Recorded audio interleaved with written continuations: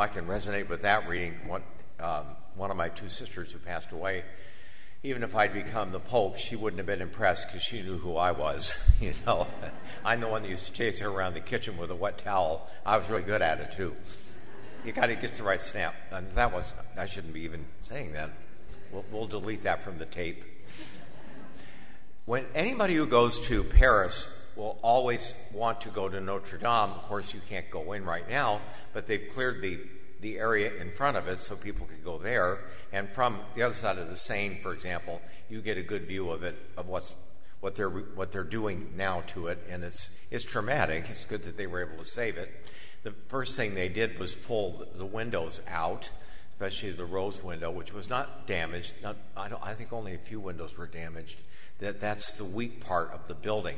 The strong part, of course, are the stone pillars. But even those, over time, much to everyone's surprise, it shifted a great deal. So there was a lot of danger that maybe it's a blessing in disguise that all of this can be fixed now. But in any case, one building nearby is very often missed by people that go on their own, and even many tours leave it out. There's just not enough time to see everything. But to me, it's one of the most sublime things I've ever seen. And it's called, in fact, a lady at last Mass had a little trinket on her keychain from one of the windows in this thing. It's called La Sainte-Chapelle, and it was built for one of the kings of France as a private chapel, so people would not go in there. And he had in there the crown of thorns. You would think that they would put that in a public place, but they didn't. And it was in a special case behind the altar. Later, they took that out and put it in Notre Dame. So when the rector, when it began to burn, the first thing he grabbed was the crown of thorns and all the other precious articles in case the fire consumed everything. They wanted to save what was precious. So the La Sainte-Chapelle is famous particularly for one thing. It is the highest example of all of Gothic architecture, not in height, not in width, but in terms of how much glass it has. It is almost floor to ceiling, at least the appearance of having almost complete glass. In other words, they had discovered by then the secret of having thin pillars supporting the vaulting on top of the ceiling, leaving a lot of open space for beautiful, beautiful windows. And almost all of them are original. A few have been replaced. One was put in a museum, and then they made a replica, for example. But I mention that because St. Paul today talks about weakness. And it took him a while to figure out why God would not heal him. A lot of scripture scholars over the last 2,000 years have tried to figure out what exactly the weakness was that Paul described. I think it's deliberate on the part of Paul or God that we have this in the scripture without an exact description because it fits all of us. He had a terrible eye condition. At one point, he told one of the letters, he said, "I know you would gladly have exchanged your eye with mine if only you could." So he had a terrible problem there. And of course, he had people that hated him everywhere he went, and so on. There were all kinds of arguments with different disciples, and you never know what it was, or perhaps some other illness that he had. But in any case, he always said he wasn't a very good speaker, but he was a great writer, and he, of course, he's one of the greatest apostles that we've ever had. But to him, he had a weakness that was impeding his ability to spread the gospel.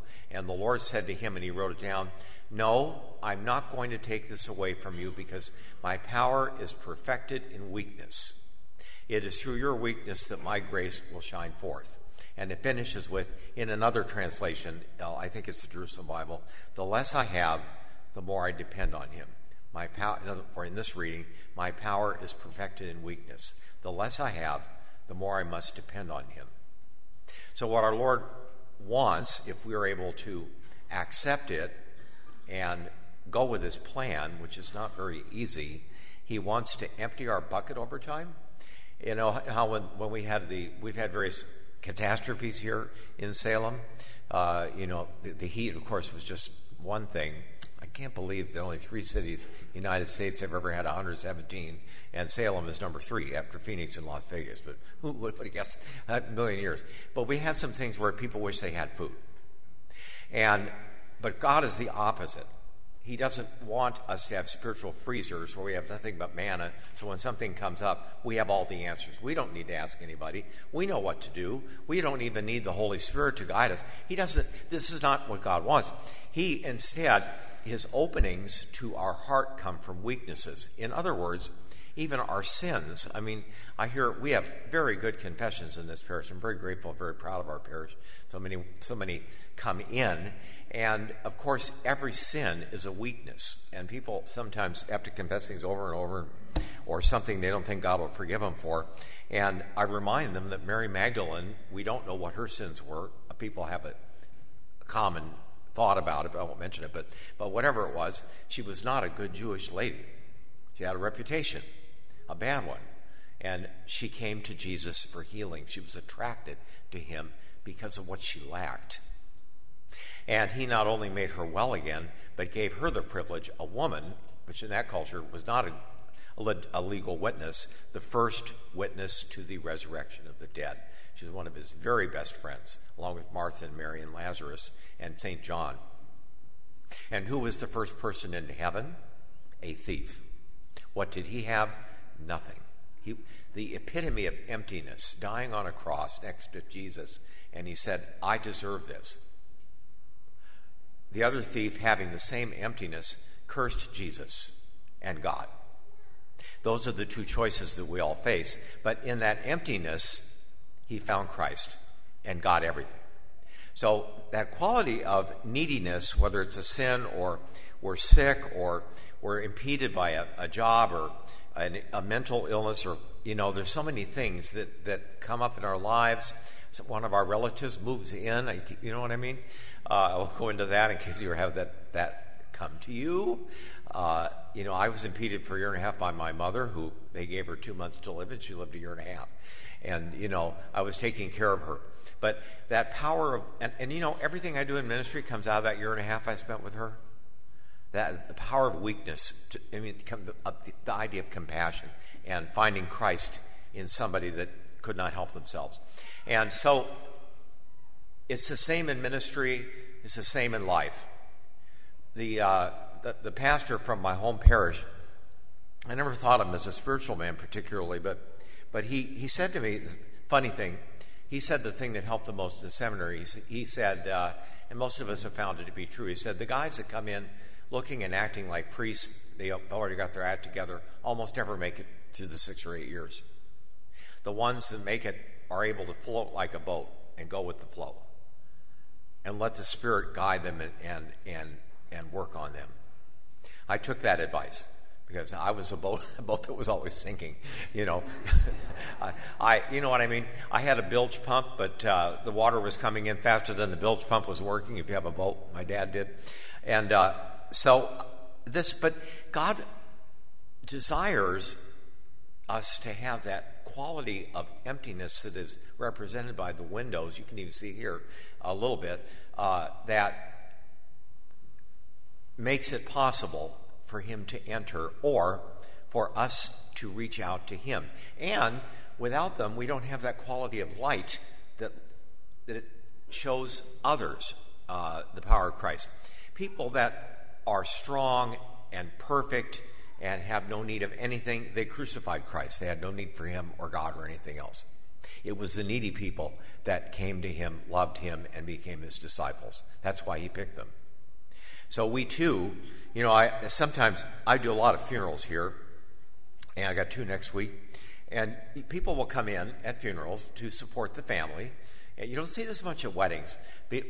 That's a different dynamic totally, but at a funeral, from my position up here, there's a whole group of folks, we had one fairly recently like this, who are they're making it very clear to me that they don't want to be there. Sometimes it's just the fact that somebody's died and they're very uncomfortable. They haven't been in church in years. They're uncomfortable walking in a building like this for whatever reason. But what you see at times out there is this.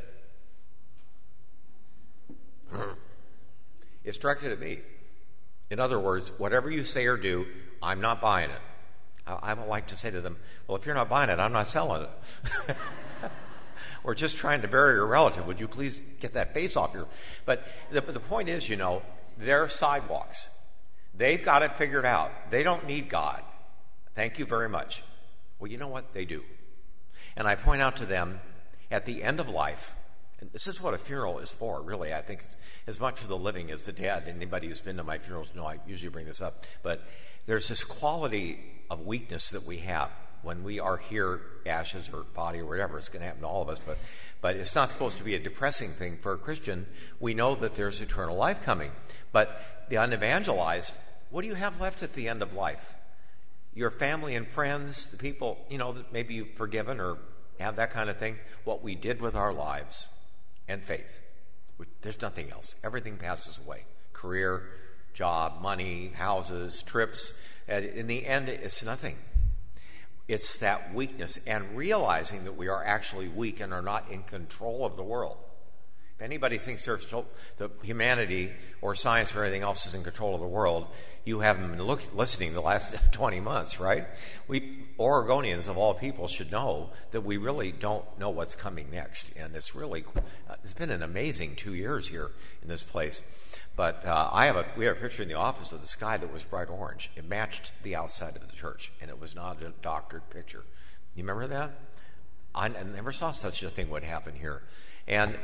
But that idea or that reality that we need God, that there's the spark of eternity in each soul.